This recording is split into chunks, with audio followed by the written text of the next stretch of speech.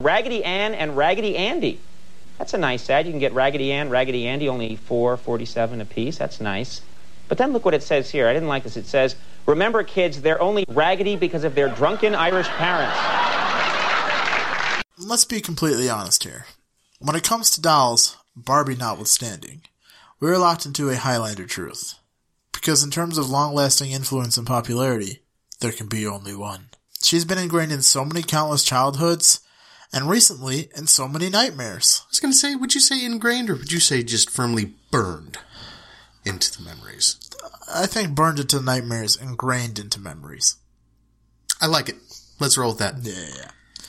Her story, however, started off very humbly. Indeed. This is the story of Raggedy Ann. This is Toys R Us. All of my best friends are toys. Oh boy, all of my best friends are toys. Oh boy, oh boy, oh boy. All of my best friends are toys. Oh boy, oh boy, oh boy, oh boy, oh boy. Teddy Ruxpin and Glowworms. We got Bill Nye so we can learn. And if I ever feel alone, I call He-Man on my dream phone, and I don't have to be alone no more. 'Cause all of my best friends are toys. Oh boy, all of my best friends are toys. Oh boy, oh boy, oh boy. All of my best friends are toys. Oh boy, oh boy, oh boy, oh boy, oh boy, oh boy, oh boy. Hello, Hi. and welcome back once again to the Toys R Us podcast. Your DeLorean ride back in time to discover the history of a toy that made a lasting impression on your childhood.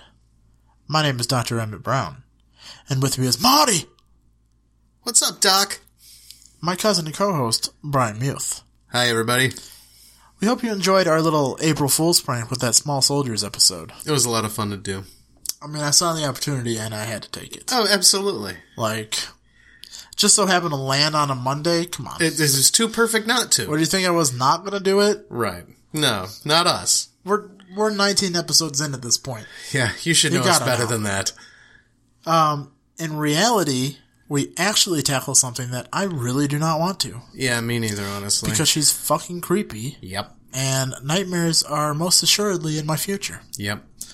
But, you know, she demands that she's talked about, so... She demands a sacrifice. Alright. Typo negative.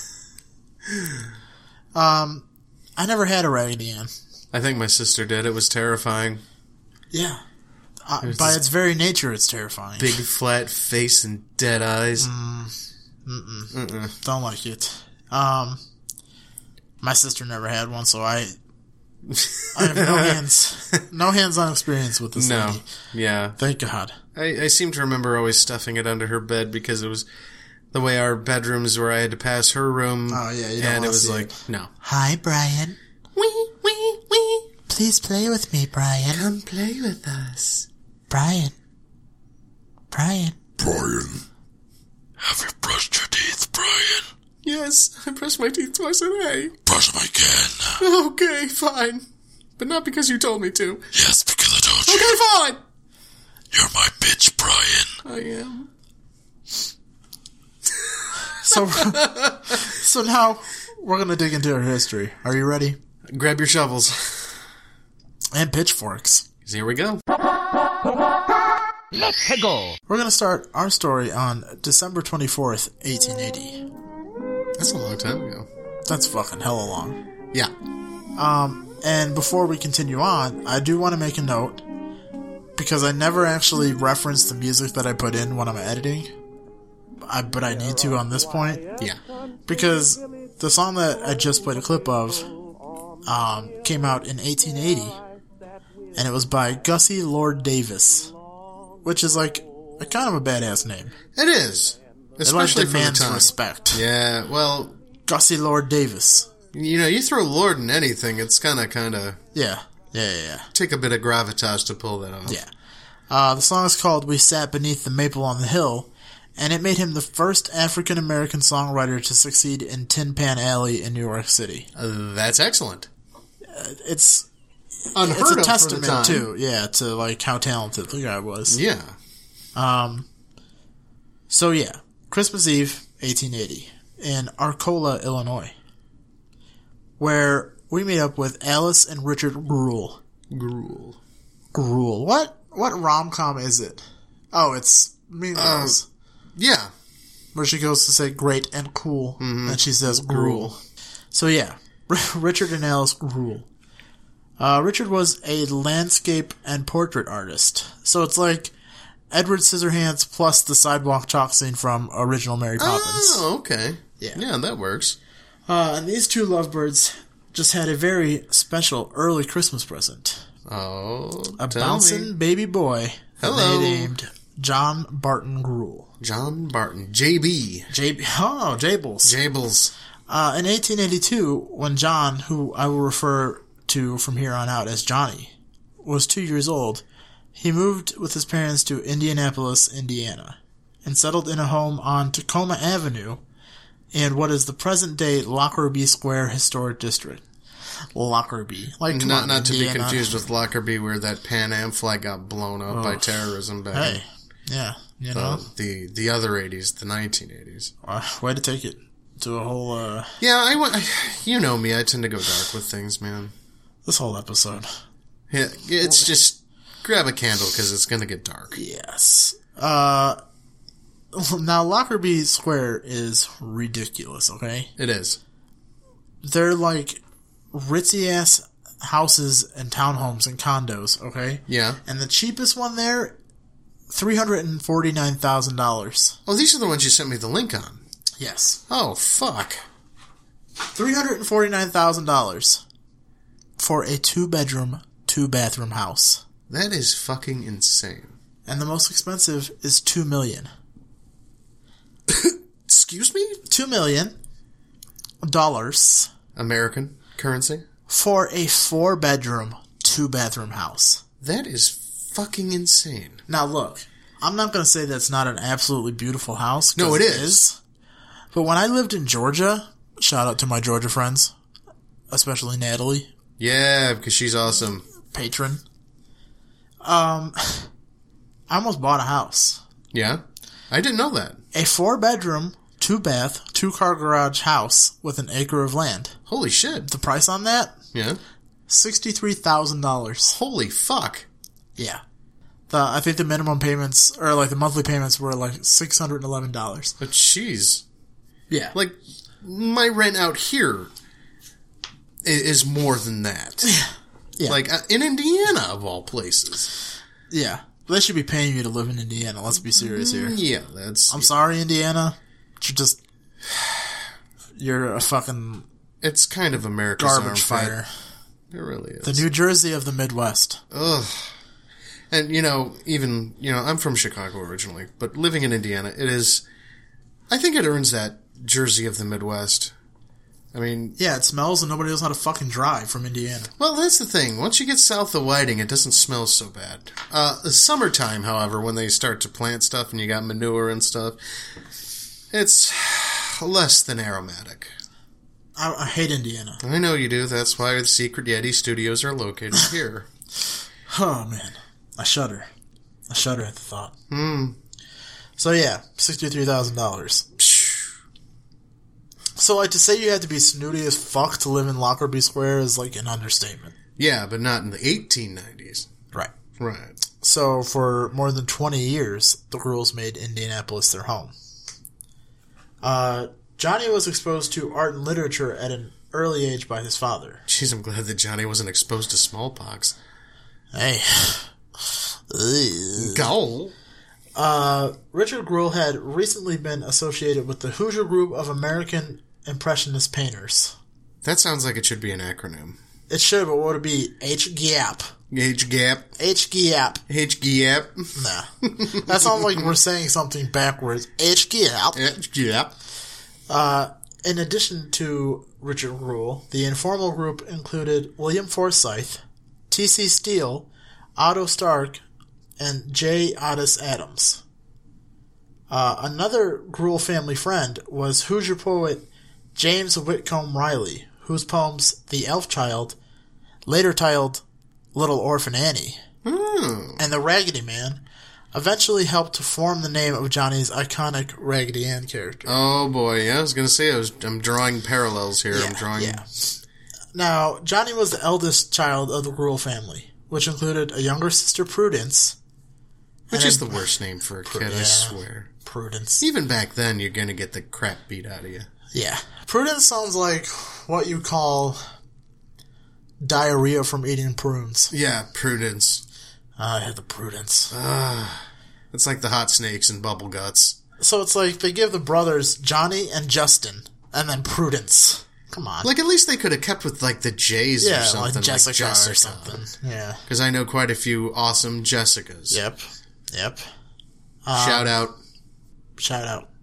Also a patron. Yeah, definitely. Yes. And a good friend. And a good friend. Don't forget. His parents exposed all three children to music, literature, and art. Good. And it kind of worked out for all of them, as Prudence trained as a vocalist in New York City. Wow. She performed in vaudeville theaters and married Albert Matsky, an illustrator and watercolorist. She also became an author of children's books and a syndicated newspaper columnist. Wow. Justin studied art in Indianapolis and New York City and became a landscape painter, illustrator, and muralist. Wow. Yeah. I gotta give it up for muralists. That's painting on such a massive scale. It's so involved. Yeah. I love it. There was a theater close to Paisley Park in Minnesota where someone did a big-ass mural of Prince. That's awesome. Yeah.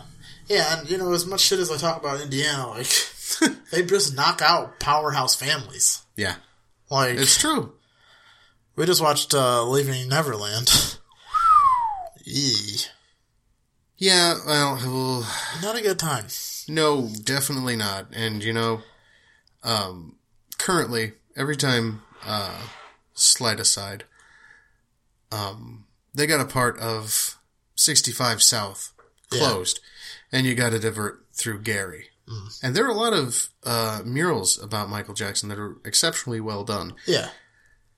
Unfortunately, the problem with that is the murals on these buildings look like they should be condemned. I mean, it's really sad to see the urban decay of Gary, which was quite literally, like you said, the powerhouse of Indiana with the steel industry and whatnot. But it's just...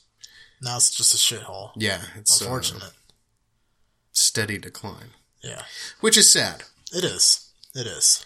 Because, I mean, they do have some legitimately great architecture. Yeah, oh, hell yeah, it's beautiful there. Yeah. It's just kind of like post-apocalyptic. Yeah, it's like nice architecture meets Mad Max. Basically. Yeah. Yeah. Sorry, I tend to go on. So from that point, we jump forward and meet up with a 21-year-old Johnny in 1901. Not a bad year. No. Johnny married Myrtle Swan in Indianapolis. Old-timey names, man. Myrtle Swan. Swan. An Indianapolis woman whose family had lived near Johnny's family in the Lockerbie neighborhood. So did they know each other growing up, or is that just kind of like a coincidence that they lived near each No, other? they like knew each other. Aww. Just because of Lockerbie Square, Yeah, one of those everybody knows everybody things. Yeah. The two were wed after 3 years of dating on March 23rd, 1901. Aww. And a year later, on August 18th, 1902, they had a daughter and the first of their children, Marcella Delight Gruel. Oh. Yeah. Okay, so Marcella's not bad. Marcella's not bad, but Delight is kind of off. But Marcella Delight sounds like a hazelnutty chocolate treat. Sounds like, some kind of dessert. Yeah. Did you try the Marcella Delight? It's delicious. It's very airy. Yes. Sounds like an airy dessert. Yes. Very crisp. Along with Marcella, they had two sons, Richard. Hey. Who went by Dick. Oh, Dick Gruel? Dick Gruel. Man. Why? Even 1901. Dick Gruel? Nobody's having a good time there. The mistakes were made. Yes. And Worth Gruel. Okay, so now That's interesting. I mean, it's Because like the you're original from Worth. Skylar and Michaela. Yeah. Marcella Delight and Worth. No middle name. Just Worth? Worth Gruel. Worth. Oh. Well, at least it wasn't like Worth It Gruel. Can you work it? Let me worth it. Yeah, let me work it. Oh. God damn it. By the time Johnny reached adulthood, he had concreted himself as a political cartoonist, turning out as many as 3 cartoons a day for several Midwestern newspapers. That's impressive. To have the Inspirato to crank out 3 a day? Hell yeah. Mercy. 3 a day, those are rookie numbers. You gotta bump those numbers up. Shortly after the Indianapolis Star newspaper was established, Johnny Gruel was chosen as the first illustrator for the newspaper. Boom! Yeah, not bad at all. No, hell no. His work was eventually syndicated nationwide, and in 1910, he acted on his aspirations to become a freelance illustrator, moving the family to the East Coast, where he accepted a full-time position with the New York Herald, turning out weekly pages of his Sunday comic, Mr. Tweedledee. Mr. Tweedledee. Yes. Actually, that's pretty clever. That is, but it's also kind of like very close to that copyright line of Tweedledee and Tweedledum. Skirting that line. Yeah. I mean, I appreciate that kind of brinksmanship, I guess. Yeah, we're called Toys Were Us. I know, it's like, that hem's really close to our hearts. You know what? On that one. Gotta do it. Hey. This was during a time in American history where traditional values were being challenged by progress and social change. And as a counter-reaction, many were turning back to more nostalgic diversions. Homemade... Like what? Hoop and stick? Shit, not too far off. Homemade and handcrafted objects were popular fare. Oh. Fairy tales, magic shows, the psychic phenomena that birthed the Magic 8-Ball. And probably gave rise to the whole Ouija board thing. Oh, yeah. More on that. That's another episode entirely. All of this fit with what Johnny was already creating, and set the stage perfectly for his folksy, whimsical doll he would be well known for. It's like, I got this idea. I got this idea, man! He also completed commissions for illustrations of well-known fairy tales, as well as writing and illustrating his own stories. Aside from the titular Raggedy Ann, his greatest works came by way of his first major illustrating commission, which was a single-volume edition of the Grimm's Fairy Tales. See, now that would be fun to illustrate. Oh, hell yeah. Yeah. Like, I would There's just a lot go of to wiggle town. room there, you Hell know? yeah, there's a lot of interpretation room. Yeah. Yeah, so he did that in 1914. That Little included... did they know the Titanic was awaiting disaster. That already happened, though. When? Isn't 1912 Titanic? Oh, yeah. It's already dead. Come on. Yeah. Come on now, guy. Wait, Carmen I Sandiego don't know in why. here? Find where in time is Carmen Yeah. Sandiego. So in that fairy tale, Grimm's fairy tale that he made, it included his art for 11 full-color plates. Boom! In other early commissions, he illustrated and retold the fairy tales that included Cinderella, Little Red Riding Hood, and Hansel and Gretel, amongst others. See, now that's awesome. What was up with, like children's fairy tales? Hey, listen, don't fuck around or you're gonna get Eaten by a witch in the woods. Or a wolf. Yeah. Like, why are so many things? Like, seriously, that You're was gonna like... get eaten. That was like the main lesson from all these stories. Hey, don't go that fuck way. around. You're gonna get eaten. Yeah. You're gonna get fucking got. Yeah. I mean, shit. I mean, whew. I mean, fear is a very, very good motivator. Yeah. It is. Yeah. Absolutely. Yeah. Look at the fucking Annabelle series. Yep. We'll get there. Yeah. He also wrote and illustrated My Very Own Fairy Stories in 1917, published by P.F. Voland Company, a publisher of inspirational cards, gifts, and books. More on them later. Ooh. Beginning with these early stories, Johnny typically used a fairy story with a moral format. Okay. Like we said. Right. Everything had to be a lesson. Mm-hmm. But that helped him kind of get his morals of, like, what he would trademark as like his style, you know? I get that. Yeah.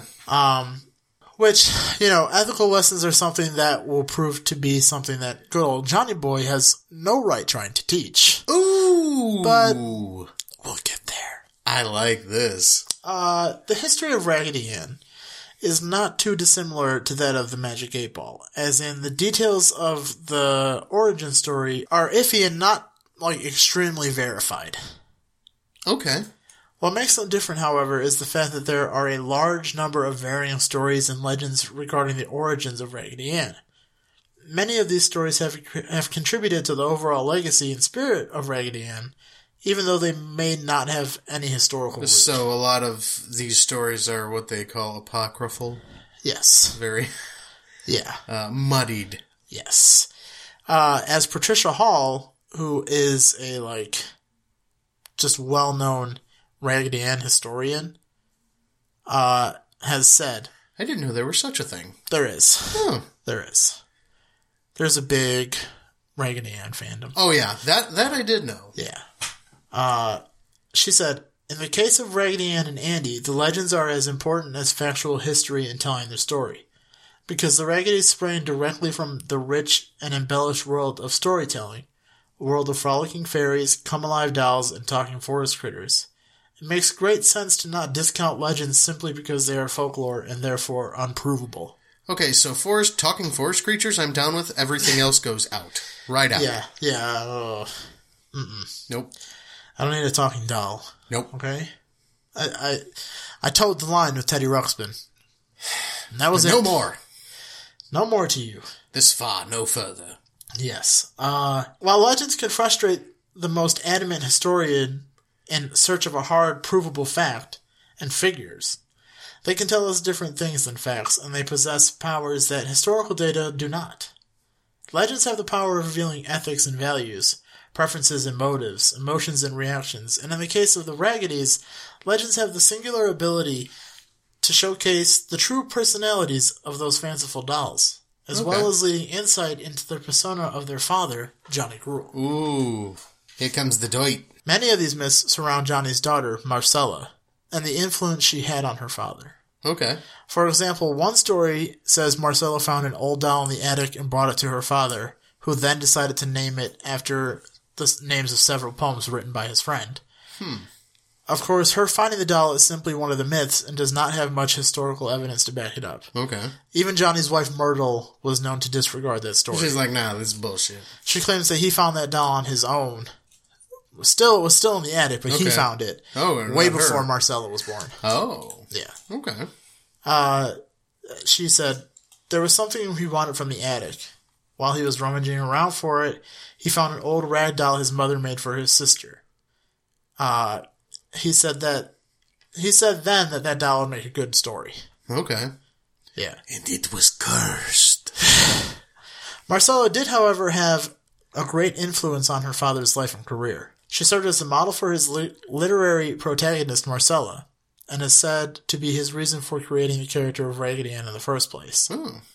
According to Myrtle, referring to the family doll that the husband had retrieved from the parents' attic, he kept it in his mind until we had Marcella. He remembered it when he saw her play dolls. You know how little girls are. Yeah. He wrote the stories around some of the things she did. He used her to get ideas by watching her. Kind of like his muse. Yeah. Yeah. So, now let's talk a minute about Marcella Gruel. Marcella Gruel. Nicely done. God, poor little Marcella. I know. She probably got mean girled all the way through high school, dude. No. No? No. Was she the mean girl? No. She got the real fucking short end of the stick here. Okay? Uh-oh. Brian, I am extremely pro-vaccination. Oh, right? We've talked about this, okay? It's 2019. Vaccinate your fucking children. That's true. However, does this play into the smallpox joke I made earlier? it was decidedly not 2019. Oh, fuck. When not long after the creation of and September 1915 patent of the much beloved Raggedy Ann, Johnny's only child and 13-year-old daughter Marcella died a painful death after polio. receiving Don't say polio. a routine smallpox vaccination. Oh, fuck, I was right! Which was given without her parents' consent. Oh. Reports indicate that after the initial inoculation, Marcella had lost her appetite and became feverish and fatigued. Amazingly, though, more vaccinations were given to her despite her negative reaction from the first time. Okay. Oh, Jesus. So, predictably, Marcella's health continued to decline to the point where she lost all muscle control, becoming listless and lifeless like a rag doll. Oh, fuck me, man. Well, that took a dark turn. Yeah. While this was going on at school, her parents knew nothing about it, and they never gave any consent for vaccinations. Oh, fuck. So, sadly, Marcella died a slow and agonizing death, passing away on November 8th, 1915, at the age of 13. Too short. Yeah, the girls were convinced beyond any doubt that the vaccination was the culprit behind the death of their only child, even though the school authorities and vaccination proponents insisted Marcella had died from a pre-existing heart defect. Yeah, I'm gonna go call bullshit on that a little bit. Yeah. I mean, I'm not a fucking doctor. And you're not the only one, because ultimately 7 leading physicians were called upon to opine about the cause of her death. No shit. 6 consented that it was the result of vaccine-induced poisoning and called it malpractice. Well, yeah, I mean, they kept pumping her full of this shit. The 7th, being the head of the school board and a supporter of vaccination, declined to comment. Oh. Yeah. Nothing like, kind of like recusing yourself slightly of... Just a bit. Jerk. Just a bit. Soon after Marcella's death, Johnny was asked to create an illustration to accompany an article, "Vaccines Killed My 2 Sisters." The cartoon is a clever and effective work, reflective of Johnny's style, which is familiar to the readers of the magazine. Right. However, they are not prepared for the note which Mr. Gruhl enclosed with his single drawing, which read, "My daughter dead." Sorry. "She did! Having recently lost our only daughter through vaccination in public school without her consent, you may realize how terribly humorous the subject of vaccination appears to Mrs. Gruhl and myself. Of the 7 physicians called in on the case, 6 pronounced it in emphatic terms, malpractice. The 7th did not commit himself, being the head of the school board and a firm advocate of vaccinations. He had a little bit of skin in that game. To say the least. Yeah. Shortly after Marcella's death, Johnny created a doll much different than the more popular rigged clay dolls of the time. Rather than create a doll that stands up straight with a healthy and happy glow, in a fitting tribute to his only daughter, he designed a doll to represent her limp and dying body. Jesus fucking Christ. It was a dark time for Raggedy Ann, and Mercy. something I had just no fucking idea about, which kind of just makes her ties to Annabelle that much more terrifying. Yeah. Yeah, but like I said, we'll get there. It's the ghost of Marcella. Now, for those not familiar or who might have forgotten, Or lived under a rock. Raggedy Ann was the unusual character starring in a series of stories for young children that became a sensation. She was a rag doll who sported bright red yarn hair and a triangle nose. In 1918, Gruhl sold his first volume of Raggedy Ann stories, published by P.F. Volland Company, based in Chicago. Okay. The Raggedy Ann doll was marketed along with the book, and within months, the book and the doll were selling like hotcakes. The original price point for Raggedy Ann was $1.95. With inflation, that comes out to about $25. Which isn't bad for, you get the doll and the Okay, and doll the in the book, that's pretty okay. Yeah. Things were going so well for Raggedy Ann that, in fact, Johnny needed to add another member to the Raggedy family. As opposed to his regular family. God. So we hop to 1920, where we are introduced to Raggedy Andy. Andy wore a sailor suit and a hat, had a triangle nose, and the trademark red yarn hair. And a Raggedy Ann doll was created to accompany the sequel as a striking complement to the popular Raggedy Ann doll. Okay. Johnny Gruhl authored an and or illustrated dozens of related works. Many other books were released, and in some cases credited to him after his death on January 9th, 1938. In addition, numerous works have been written and or illustrated by others such as Ethel Hayes, who illustrated most of the Salfield Publishing Company's Raggedy Ann stories from 1944 on. Onward. Okay. Bookwise, we have the following. Written and illustrated by him. Okay. Raggedy Ann stories in 1918. Raggedy Andy stories in 1920. Raggedy Ann and Andy and the Camel with the Wrinkled Knees, 1924. Raggedy Andy's Number Book, 1924. Raggedy Ann's Wishing Pebble, 1925. Raggedy Ann's Alphabet Book, 1925. Beloved Belindy. We'll get there. Okay.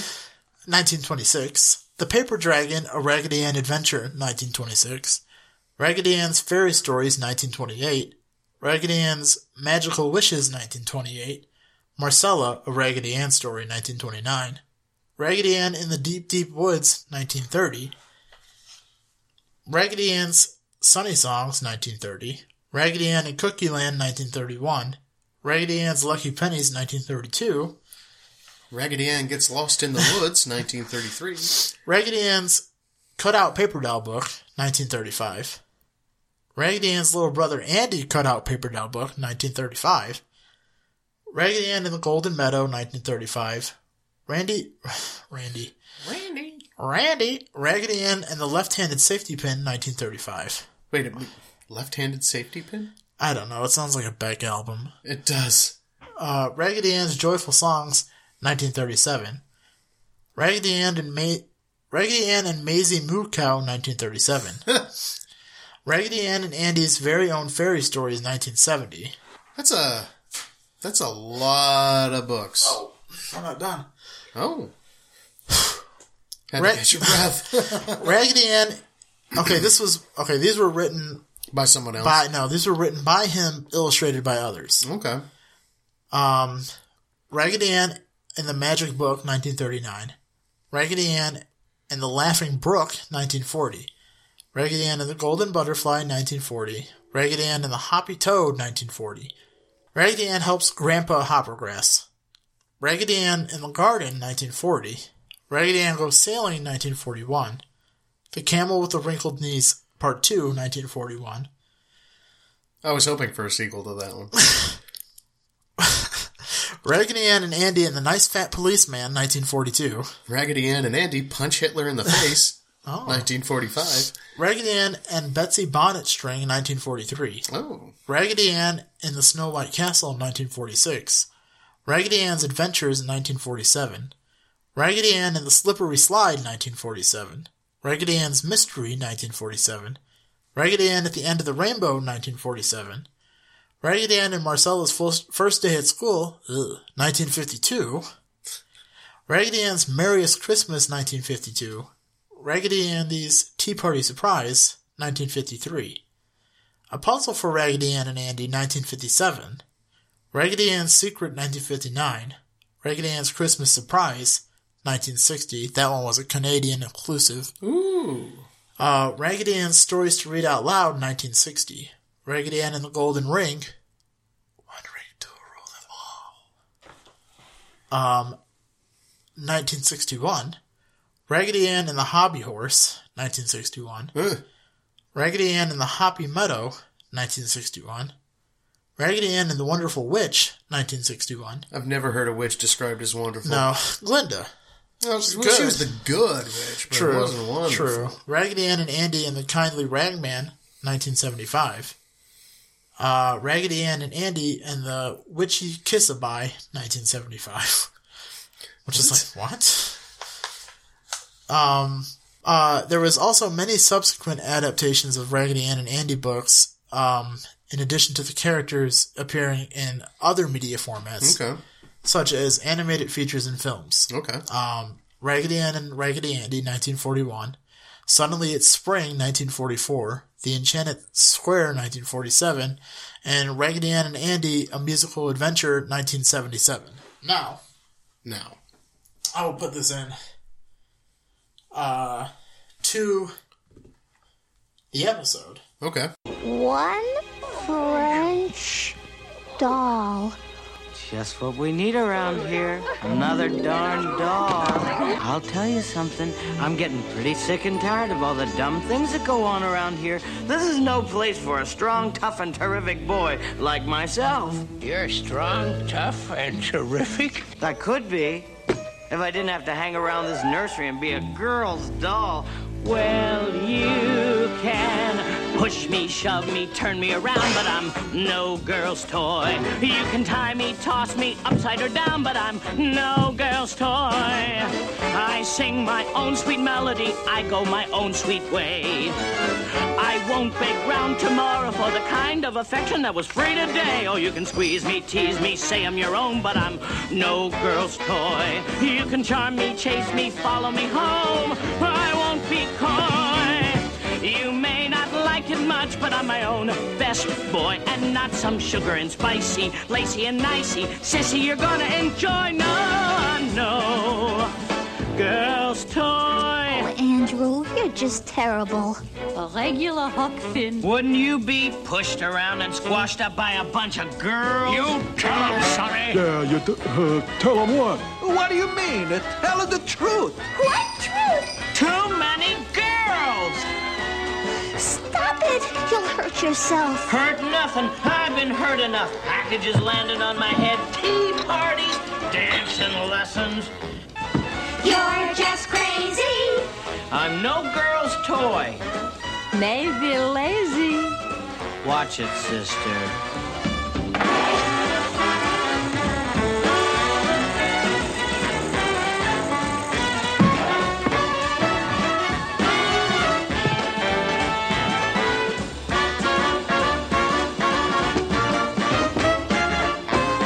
You say I'm heaps of trouble and I'm heading for a fall. Well, no rag, no bone, no hank of hair is gonna make me do what I don't want to do at all. So squeeze me, tease me, say I'm your own, but I'm no girl's toy. Oh, charm me, chase me, follow me home. Forget it, sweetie. You may not like it much, but I'm my own best boy, and not some sugar and spicy, lacy and nicey. Sissy, you're gonna enjoy. No, girl's toy. Not me. Yeah. Huh. Yeah. That was something. To me it almost sounded like as if Roy Orbison took a big hit of helium and decided to do whippets at the same time. Oh, God. You're absolutely right, though. Yeah. Let me see here. That was terrifying. Let me tell you, though, that's been in my head for like a month and a half. Jesus God. Yeah.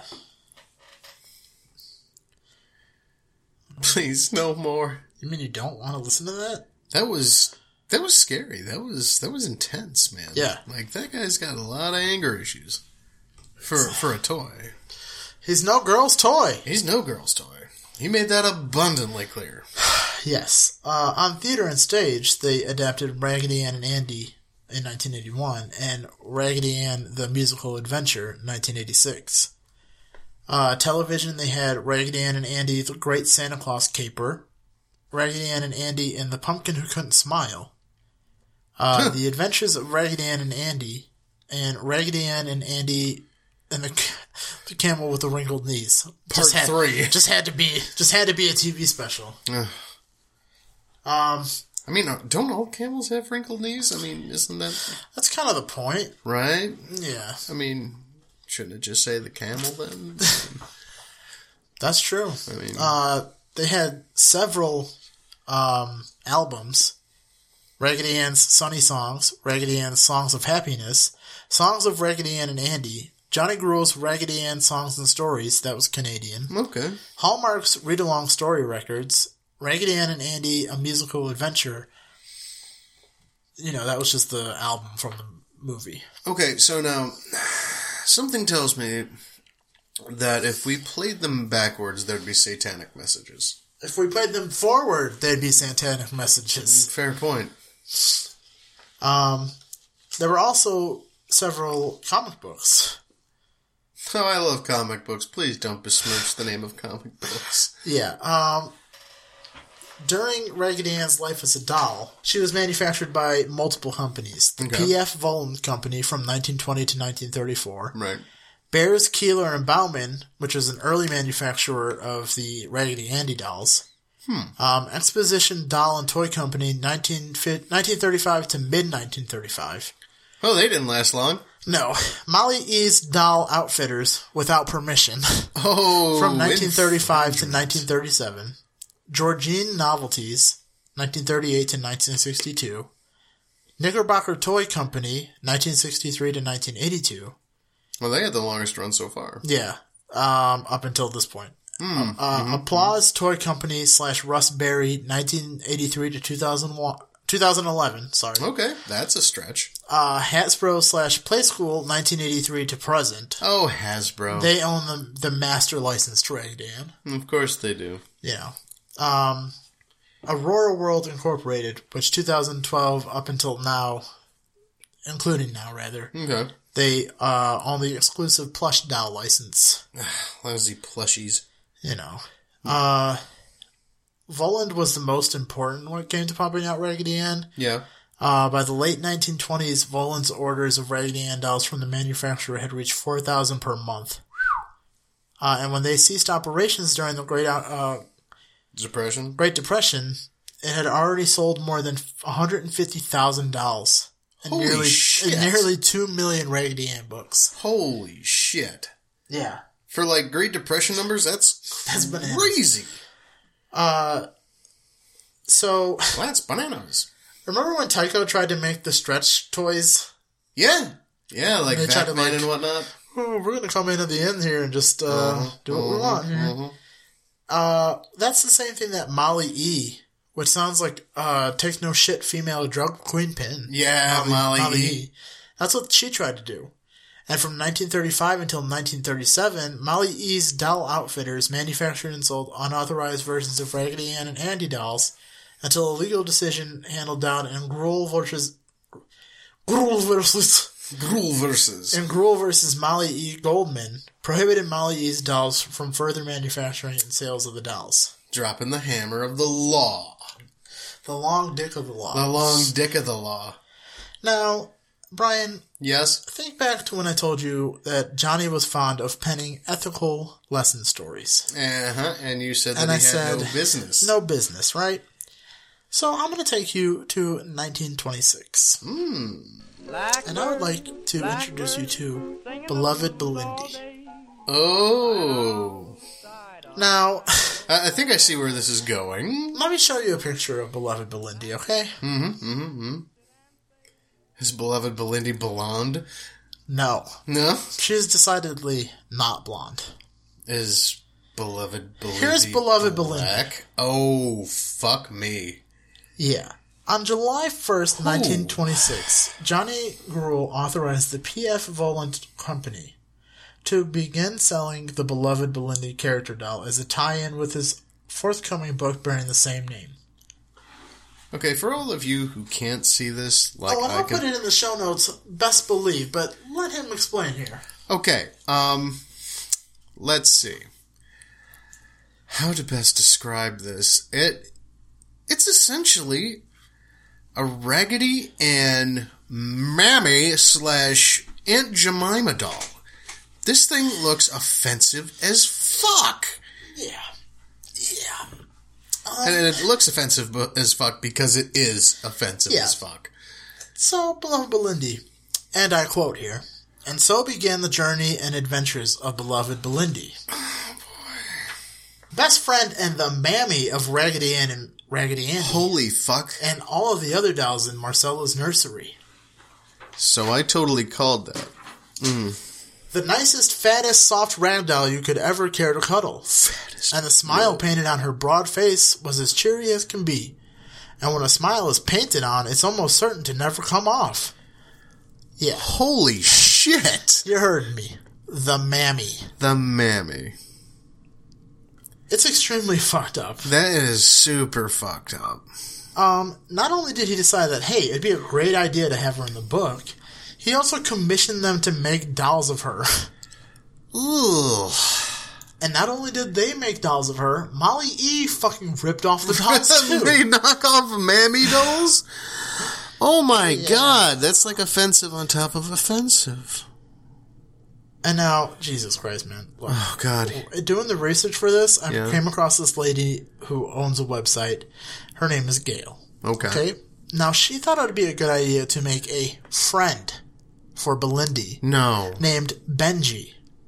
Which is just as fucking racist. Oh, Jesus. Listen to her tone here when she explains why they stopped making Belindy in 1965. Holy shit! Yes. Here's her quote. Knickerbocker revived beloved Belindy in 1965, and her familiar face returned to store shelves. Her comeback was short-lived, however, due to the civil rights movements of the day. The once nostalgic Mammy, and she uses italics there for Mammy. Oh, fuck.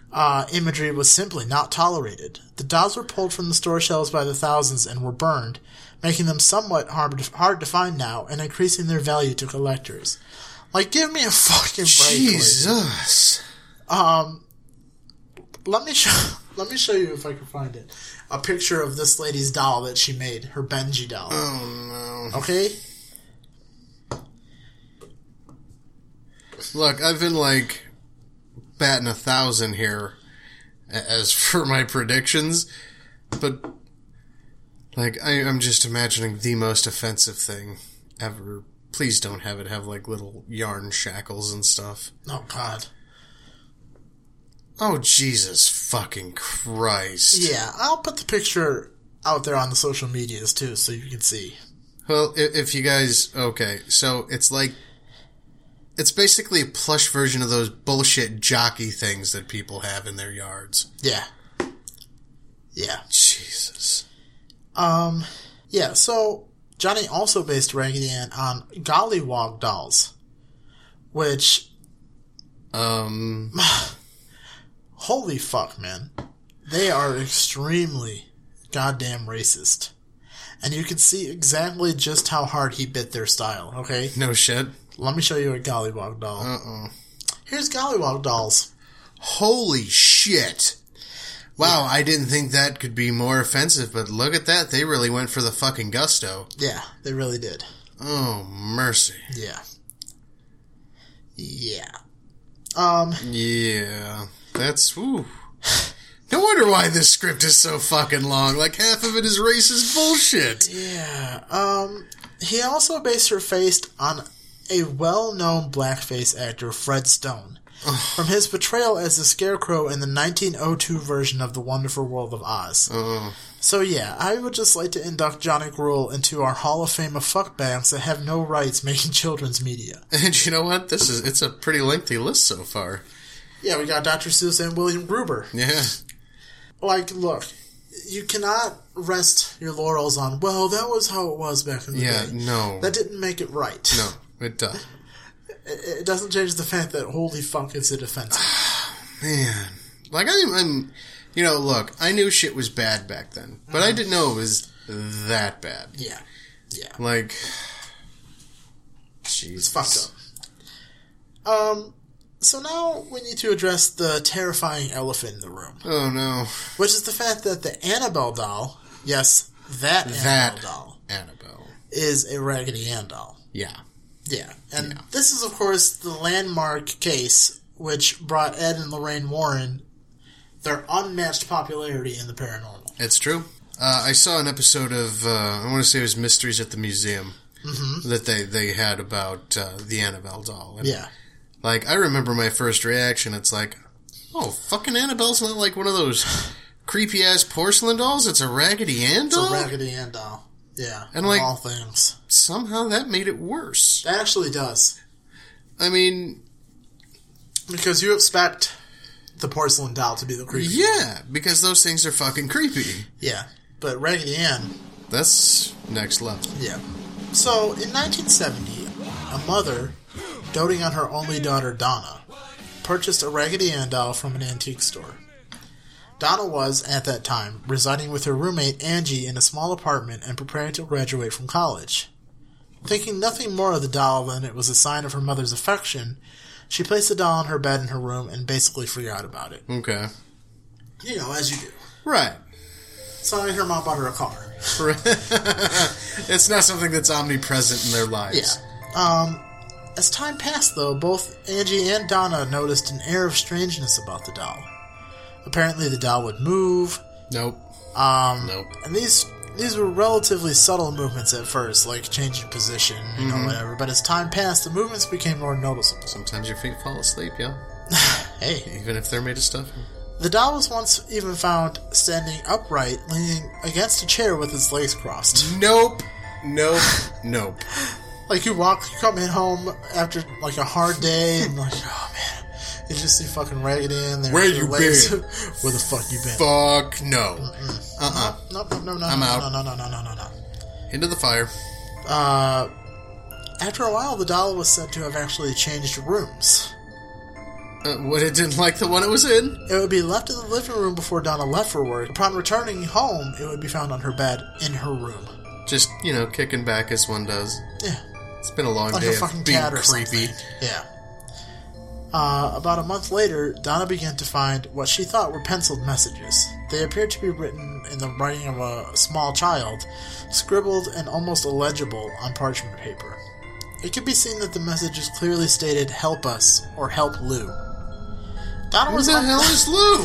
Donna was uncertain of exactly who the us was. Apparently Donna had never kept that type of paper in the house either. So one night... Is this doll coming up with magic paper? Bro, who the fuck knows? One night she came home to find that the doll had moved once again. Only this time Donna felt as though something was off. A menacing presence seemed to emulate from the doll, and she had the deepest urge to inspect it for some reason. I'd have the deepest urge to throw in the fucking fireplace at that point. That'd be gone. What she found would haunt her forever. The doll had blood on it. Oh, fuck, I was just gonna say that. Yeah. A liquid-like red substance appeared on both the back of its hands and its chest. Now completely scared and desperate for help, Donna decided it was time to seek an expert. Something was going on and she wanted answers. Yeah, I got an expert too. It's called logs. Match? Meet Log. Yes. Log, meet Annabelle. Determined to get to the bottom of things, Donna decided to contact a medium. The medium agreed and a seance was held. And apparently there was in fact a spirit taking up residence in the doll, and her name was Annabelle Higgins.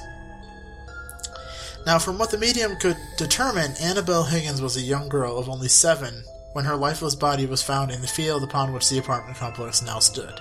Oh. The details of her death never came to light, and the so-called spirit basically took up residence in the doll and wanted to stay. Seeing no harm in it and feeling sorry for what the spirit had experienced in life, Donna agreed.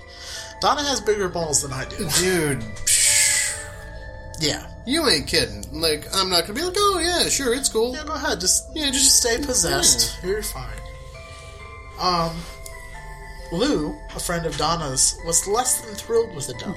Duh. On a number of occasions, Lou warned Angie that the doll felt, threatening vaguely and sinister. Threatening. Yeah, something was off and Lou knew it. Yeah. And Lou's dislike of the doll was well known. He would have more than one terrifying experience with Annabelle. Yeah. One is all it would take. So here is a story of Lou's experience as related by the Warrens themselves, okay? Okay. Lou awoke one night from a deep sleep and in a panic. Once again, he had a reoccurring bad dream. Only this time, somehow, something seemed different. It was though he was awake, Don't but say the couldn't doll move. is sitting on its chest. He looked around the room and couldn't discern anything out of the ordinary, and then it happened. Kiss me, fat boy! Looking down toward his feet, he saw the doll, Annabelle. It began to slowly glide up his leg, moving over to his chest, and then stopped. Within seconds, the doll was strangling him. Paralyzed and grasping for breath, Lou, at the point of asphyxiation, blacked out. And when he woke up in the next morning, he was certain it wasn't a dream. That was when he was determined to rid himself of the doll that the spirit possessed. He's got like yarny rope burn on his neck. Oh shit. However, he would have one more terrifying experience with Annabelle. Prepping for a road trip the next day, Lou and Angie were reading over maps alone in her apartment. And the apartment seemed eerily quiet. Suddenly, rustling sounds came from Donna's room, and that aroused fear that someone had possibly broken into the apartment. You know, it was like the 70s, like, who the fuck? The rustling is coming from inside the house! Yeah. Lou, determined to figure out who or what it was, quietly made his way to the bedroom door. With a shotgun. He waited for the noises to stop before entering and turning on the light. The room was empty, except for Annabelle, whom was tossed on the floor in the corner. Uh-oh. Lou scoured the room for forced entry, but nothing was out of place. But as he got close to the doll, he realized... It's the doll, you fool! He got the distinct impression that somebody was behind him. I always feel like somebody's watching me. Oh, Jesus. And a stupid doll on the TV.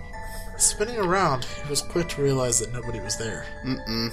Then in a flash, he found himself grabbing for his chest, doubled over, cut and bleeding. His shirt was stained with blood, and upon opening his shirt, there on his chest was what looked like several distinct claw marks. 3 vertical, 4 horizontal. So, this doll is Ghost Wolverine. Oh, shit. You're right. He said that all of them felt like hot burns. And the scratches healed almost immediately, half gone the next day and fully gone by day 2. Jeez.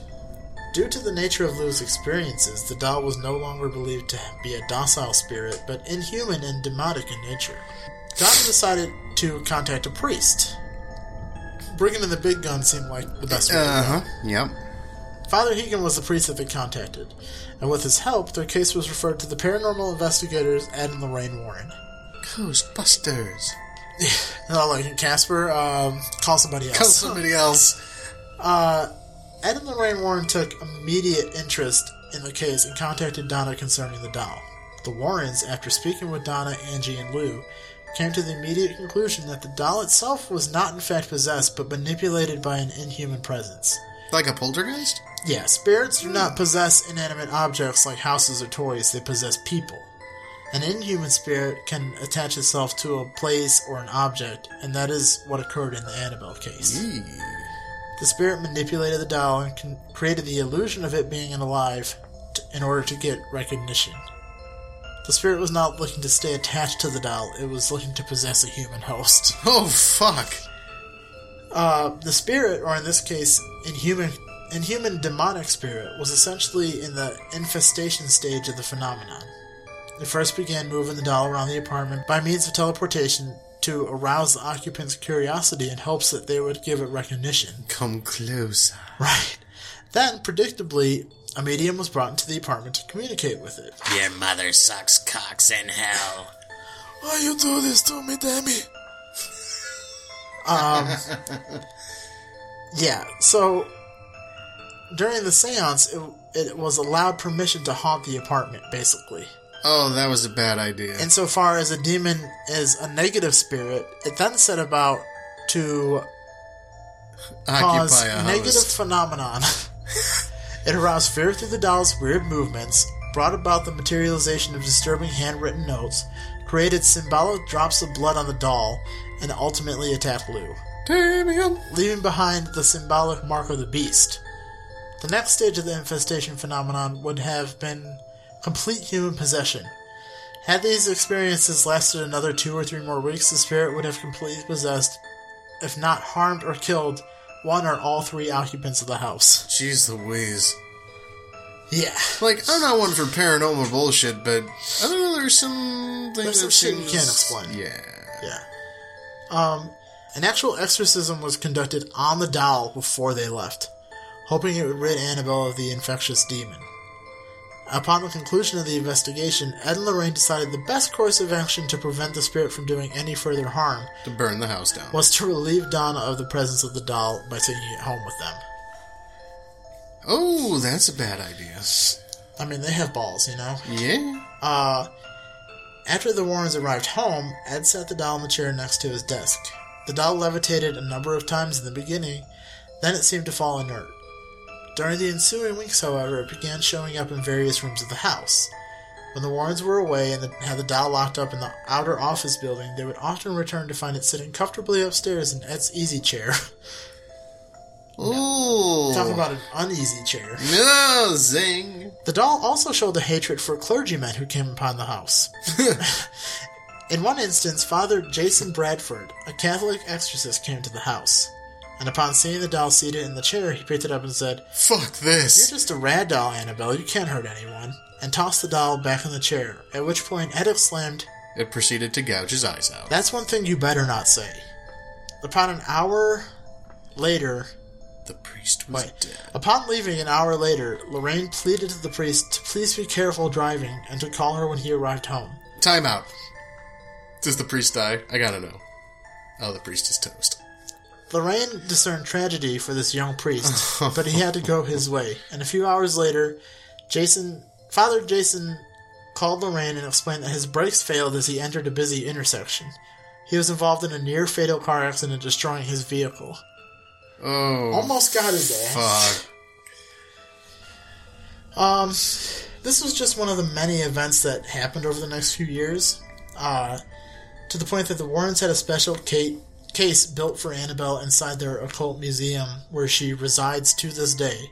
Yeah, do not open the case, it says right on there. There's a handwritten sign on the case that says, "Warning, positively do not open."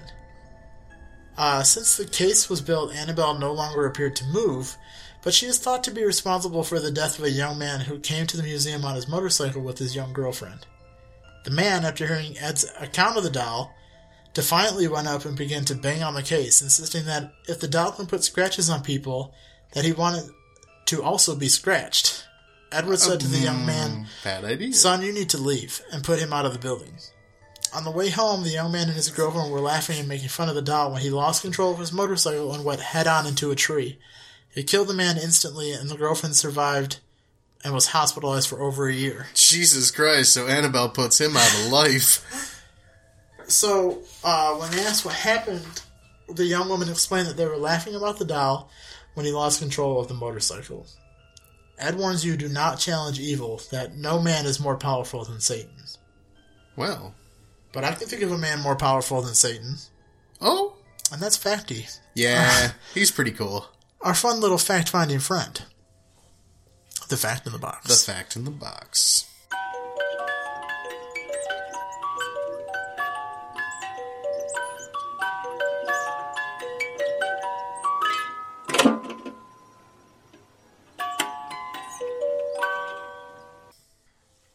For some period of time, the years can't be confirmed. It only seems to be that most people agree it was around 10 to 15 years. Each Raggedy Ann was stuffed with a candy heart in the middle that said, "I loved you." It was just like a normal, like run-of-the-mill conversation heart. Yeah. In addition to dolls, books, pillowcases, sheet sets... in addition to dolls, books, pillowcases, sheet sets, and quilts were embellished with the beloved rag doll. Lamps, calendars, games, toys, dishes, clocks. Raggedy Ann and her spunky brother are everywhere. I think it might actually be easier to make a list of some things that they weren't on. Yeah. They were like everything. Yeah. There was even a Raggedy Ann and Andy Viewmaster reel. No, I'm not surprised. In 1977, Raggedy Ann became immortalized in a postage stamp set. In 2002, that immortalization was increased with an entry into the National Toy Hall of Fame. And for whatever reason, Raggedy Ann was not included with her. He was entered in 2007. Oh, damn. Yeah.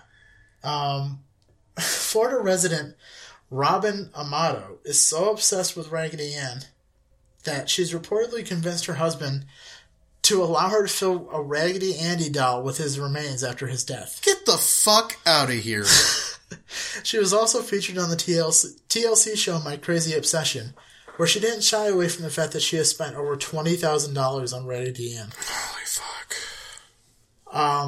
Raggedy Ann has been voiced by the following: June Foray, Christina Lange, Didi Khan, which is Frenchie from Greece, and Emma Whibley. And I couldn't find out who the voice was, but they did make, for a short period of time, a pull-string Raggedy Ann doll. Yeah. You know who June Foray is, right? Oh, yeah. Yeah. Yeah. She's a giant. Yeah. All of them kind of are, you know? Shit. Oh, yeah. And with that, we reach the end of possibly the wildest ride we may see here at Toys R Us. Yes. Most definitely the wildest one we've been on so far. Definitely. I'm actually kind of a little awestruck at how deep this episode went. Like, there's a lot of shit. There is. A lot of shit. Yeah. If you like what you heard, and you like what you learned, and you'd like to support us, well, we have many ways that can happen. You can follow us on all social medias. We're at Toys R Us across the board. You can leave us a 5-star rating and review on Apple Podcasts / iTunes. Help us feed that beast. Yep. Because it'll help us climb the ladder. And last but not least, you could help us by becoming a patron at patreon.com/Toys R Us Podcast. We have several tiers that start at $5, but each tier gets you a nostalgic goodie box. Which is awesome. Yeah, and they also give you a producer credit, like the fine folks getting a shout out at the end of this and every episode. Yep. Remember, if we could see all there is to see, we might not dare what we dare to be. And remember that you will always be a Toys R Us kid. See you later, everybody. I'd like to thank our producer-level patrons, including Jeremy, Jessica, Natalie, Amy, Nicole, Patrick, Juanita, Shannon, and Steven. Thank you so much for your support. It really means the world to us.